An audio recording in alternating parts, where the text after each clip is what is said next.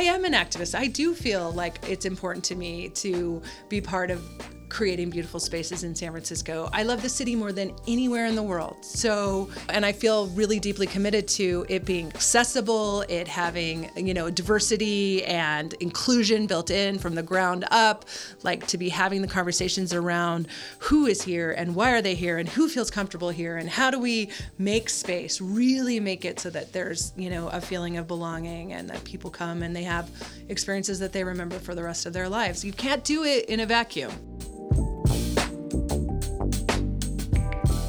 That was Marcy Coburn, Senior Director of Creative and Marketing at San Francisco's Pier 70.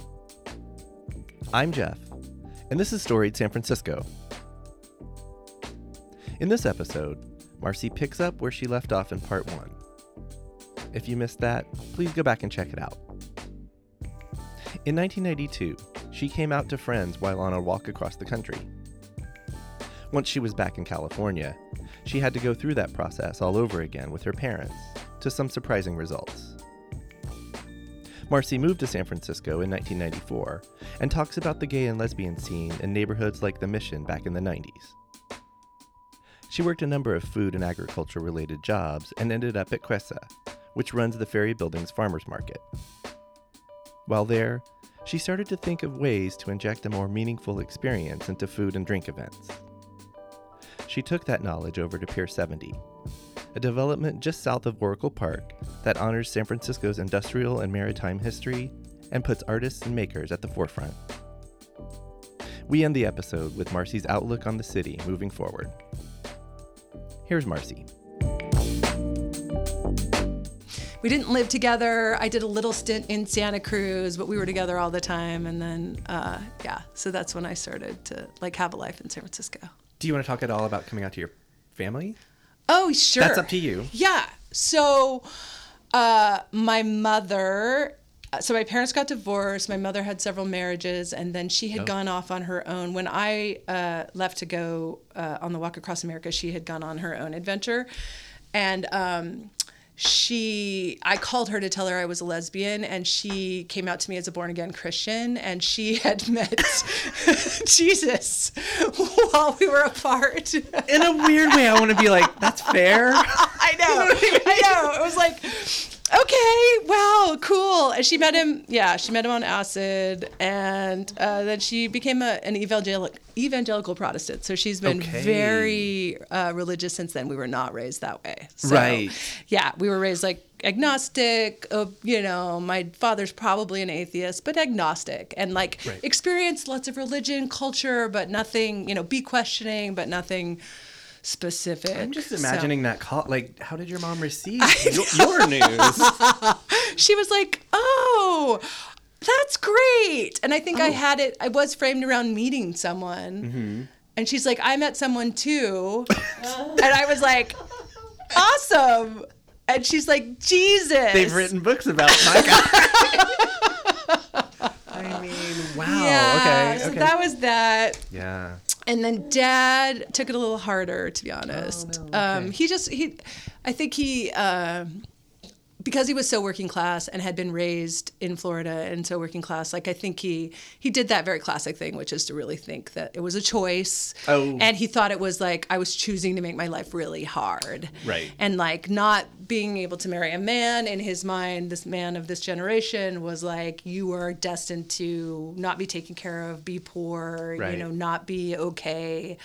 And it was, to him, it just meant he was going to have to worry about me and my safety, those kinds of things. And so it was rough. He didn't take it well. My stepmother actually is a saint, and she stepped in and was and has gay family members and was mm-mm. So we spent some time not talking, and then my stepmother really kind of brought us back together. Oh, good. Okay. And so, yeah, we're good now, but cool. And have been for a long time. But it was rough. It wasn't good at first. But I was like, okay, you know what? I'm going to just go figure this out. Right. Mom's with Jesus. Dad's with bigotry. I'm just going to go do my own thing.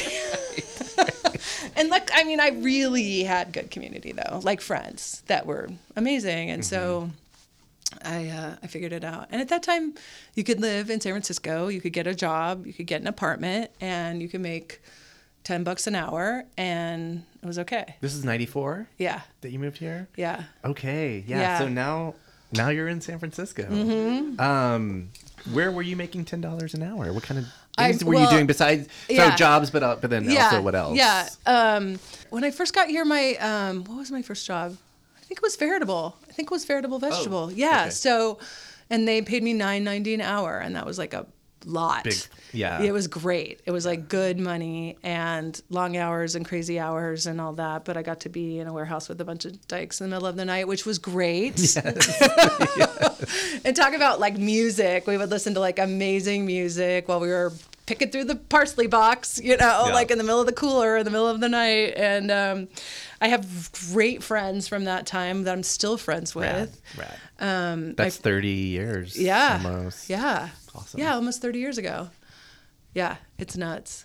I think that like there was a time in the 90s in San Francisco that like the gay 90s in San Francisco, which was just so unique to San Francisco, which is really, you ask any, especially like self-identified former lesbian or dyke from that time, who was coming of age in the 90s in the Mission in San Francisco. It was like a very unique time. It was like we had so much going on. I was just about to ask where did you live? Yeah, I lived in the Mission. Everybody did. Yeah. I mean, you could go anywhere in the Mission and there was like stuff, like cool stuff to do. It was like Bearded Lady Cafe. There were clubs every night of the week. There was I think it was called Donna's Playhouse there was like a comedy club. There was a Baghdad Cafe on Market Street. There was like Leather Tongue Video. There was like motorcycle, repair shops. Everyone had a motorcycle. You didn't have to have a car. You didn't have to make a lot of money. It was an awesome time. Yeah. It was really fun. So you felt like pretty right away, you're like, this is I'm doing the right thing. Oh, yeah. Did you imagine at that point that you'd still 30 years later-ish? No, I know. Because we didn't think in terms. I know. I didn't even think in terms of like career, like having a real job or like having we were very, I mean, for me too, because it was like this, it was a radical time, but it was also very working class. Like it was very like we sort of honored and respected people who were just like, mechanics and, working in a factory. Like, and there were certain gay jobs. Like there were certain jobs that you could do in, and have a mohawk and wear black leather and, have facial piercings. And they were like, you could work at Rainbow, you could work at Good Vibrations, you could work at Veritable Vegetable.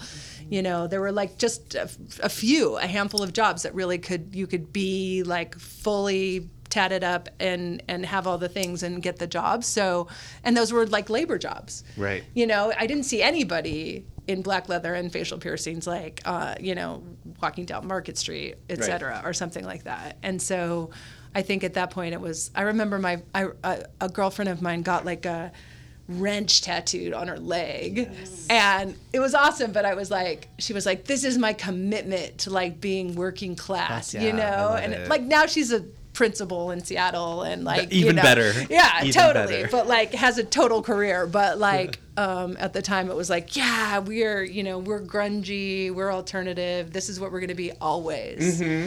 And gosh, no. Do you want to walk us through some of the changes you saw in San Francisco over the next couple of decades, but also maybe some changes that you might have gone through in terms of jobs or I mean, that's a lot of growing up, or a lot of, I guess growing up is just a stupid term, but like, totally. You've settled, you put down roots, even though you didn't know it. Like, and I actually left and came back a lot, which was also something that I think was pretty common back then, where we would bounce around. Like at one point I took a road trip across country and stayed in Provincetown on Cape Cod for a while, and then came back, but I always came back, and I always had an inn when I came back, right? There was always like somebody with a room in their apartment, in their flat, and somebody had a job, It's not impossible now, but it's harder to come back now. So I think that's part of like, it just used to, there are still places in the world you can live and you can leave for a while and come back. It's still easier than it is here, I think. But so the last round for me was in like 2005-ish.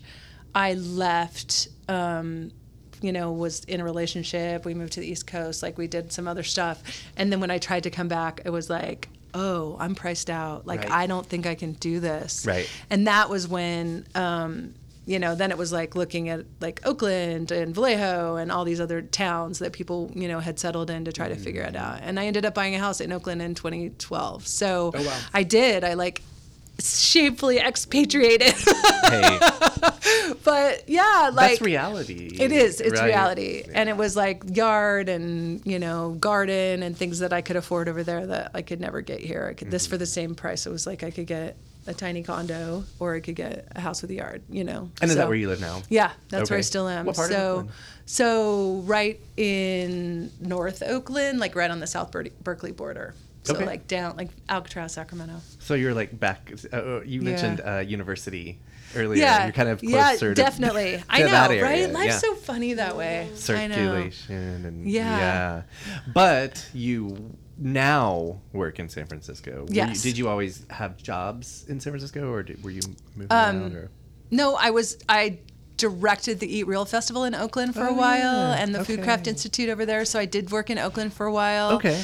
And then I've been to one of those. You When have? it was in Jack London. I Yeah, Jack London believe. Square. Yeah, it was a Yeah. lot of fun. Those are really fun. So yeah, we I did the Oakland. I did Oakland food. So I did Ecological Farming Association for a while, which is based in Santa Cruz, and that's like a big farming conference in Monterey every year. And then the Eat Real Festival, Food Craft Institute. So I was in like the food and beverage scene for a long time, and then went to Quesa, which is I wanted to talk the about ferry Quesa. building farmers market. Yes. So and did that for almost 6 years there as the CEO. So that was like the moment that brought me to where I am now in terms of like centered around food and beverage for sure, and sustainable agriculture and farmers, but also that sense that there's a thing which has a name or not a name, which is about creating third places or like ecosystems that are not identifiable by necessarily just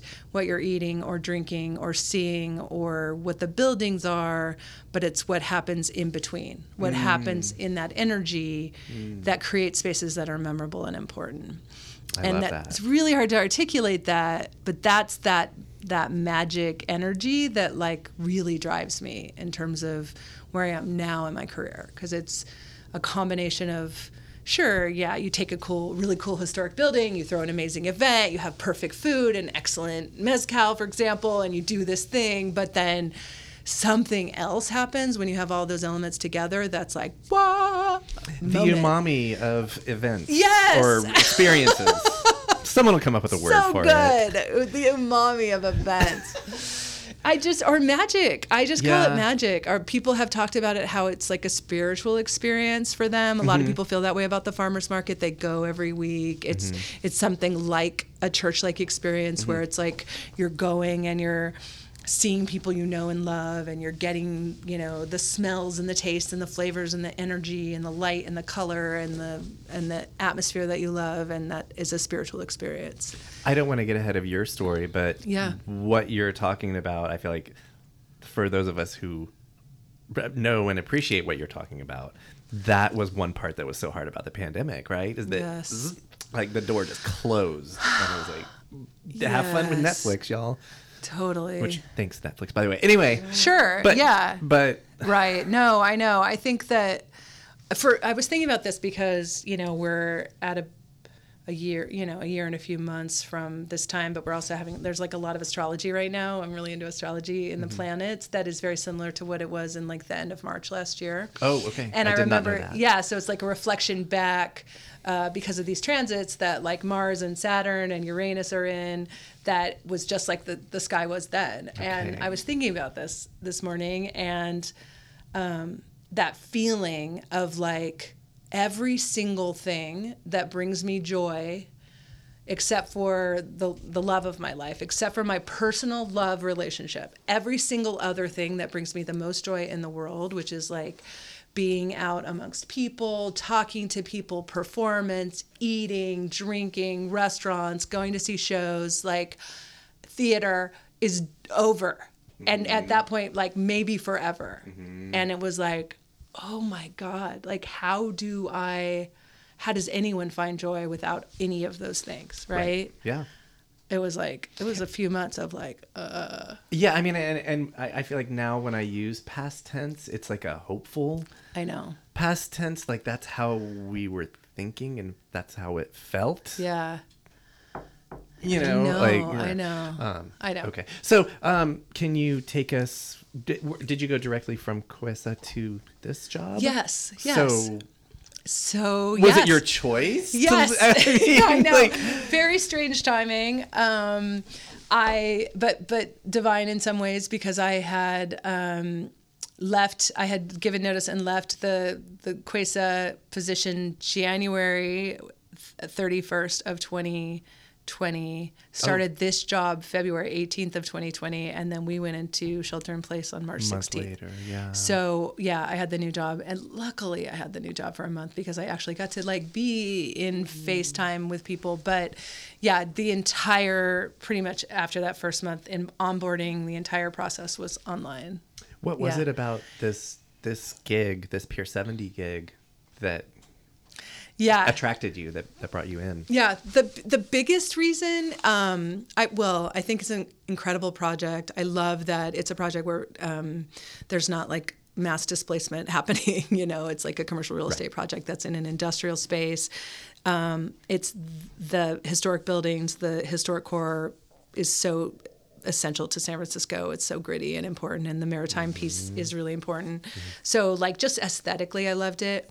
And I do have a past of hanging out here, which we can talk about. Sure. But beyond that, the joy of being able to do what we're talking about, this umami of events, like this placemaking thing at the Ferry Building, the opportunity to get to do that literally from the ground up, like from the dirt to build it and be part of the vision of what it becomes and build it into all of the planning. And the people who are working on this project are like so smart and so on it and really get it that you can't just keep doing the same thing over and over and expect different results, like about, developments. And so this project went through a huge entitlement process, has been, really vetted by the community and approved by the community, and built into it at its core are like artists and makers and, this ethos of like San Francisco and being of the city, and really legitimately they hired me to hold that vision, which is, A, unusual for a development company to have a role like mine, but B, to hire a, big lesbian with this history to do it, right? Like who has this kind of like history here, I think is amazing to be part of. Yeah, I mean, you spoke to this, but I don't have to tell you that for a lot of people in San Francisco, development is a bad word. Yeah. So and I feel like I'm gonna go on record and say like y'all are doing it the right way. Yeah. For everything that you just said. Exactly. For exactly those reasons. Yeah. And it's like, why? Yeah, it's going to happen. Development's going to happen here. Right. So like, let's throw in for a project that like really makes sense. And that like, I am an activist. I do feel like it's important to me to be part of creating beautiful spaces in San Francisco. I love the city more than anywhere in the world. So even though I live in Oakland, sorry, Oakland. But I love San Francisco, and I feel really deeply committed to it being accessible, it having, diversity and inclusion built in from the ground up, like to be having the conversations around who is here and why are they here and who feels comfortable here and how do we make space, really make it so that there's, a feeling of belonging and that people come and they have experiences that they remember for the rest of their lives. You can't do it in a vacuum, you can't. Right. And you can't do it if you're just looking at your rental return, your ROI or whatever. Right. You have to do more than that, and this project really is. So awesome. Yeah. You said that you were going to talk about being here in other capacities. Yeah. So we were talking about the punk music scene, et cetera. And so back in the 90s in San Francisco, there were so many bands. Everyone I knew was in a band.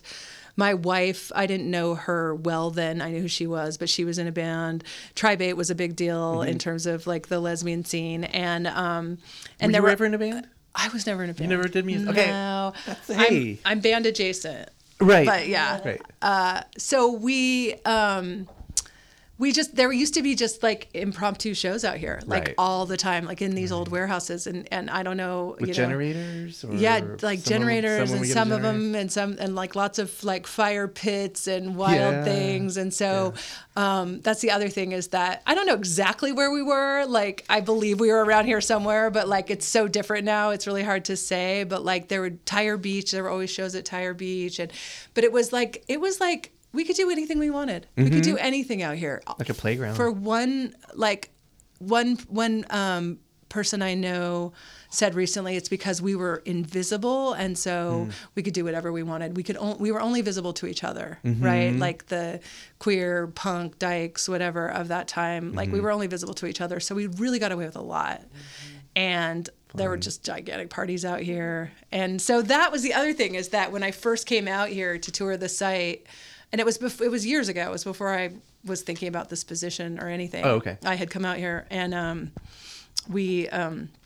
was walking around, and I was like, "Oh, I remember this energy. I remember this place. Like, and this is going to be really, really cool." And you can feel it. You can feel the energy. It's got great energy. We've been ending episodes this season, which we kicked off in March, with our theme, "We're Still Here." There's been so much displacement. Obviously, the pandemic forced a lot of people out. A lot of people left on their own. Yeah. And we just wanted to make the point of we're still here, but we are still like the people on the show are still here. Yeah. Do you want to speak to that? Sure. I think built into the speaking to that is the near future of this city and kind of like envisioning it also with last summer's uprisings. Thinking about things in a new lens. Any of that, if you want to speak to it. Yeah, I have been here long enough that I have now seen San Francisco change a lot. I feel like, the first .com bust and then the rise of tech and the sort of Silicon Valley-ness of San Francisco.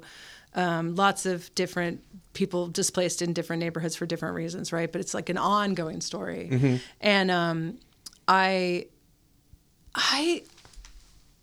feel like something really great is coming in terms of like the wave we're in, and that San Francisco could stand to lose some people who aren't here and don't care about the things we care about, right? And so if those people would rather live in Montana and work from home, then awesome, actually, right? Yeah. Like, let's clear out some space and let's let things settle in and get a little more affordable, and maybe we can really, champion some artists and some makers and some musicians and some photographers and some, broadcasters. Like let's create some space for that. And I'm like, to people who are like, it's over, I'm like, no way, look around. This is such a beautiful place, and it is perfect weather and amazing people. Like, it's not over. It's just gonna go through some changes, but I don't fear change.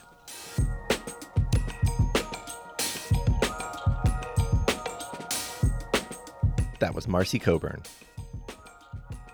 On the next episode of Storied San Francisco, friend of the show and past guest Broke-Ass Stewart comes back to share his life story with you. Episode 21 drops next Tuesday. Music for the podcast was produced, performed, and curated by Otis McDonald. Original photography is by Michelle Kilfeather. Aaron Lim of Bitch Talk Podcast is our contributing producer. And the show is produced and hosted by me, Jeff Hunt.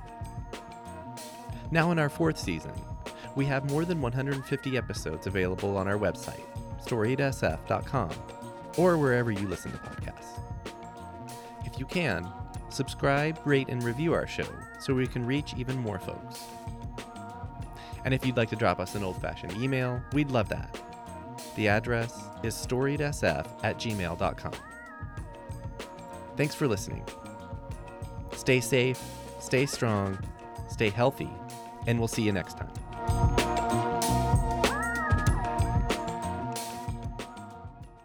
This podcast is a proud member of the BFF.FM podcast network. Learn more at podcasts.bff.fm. BFF.FM, best frequencies forever.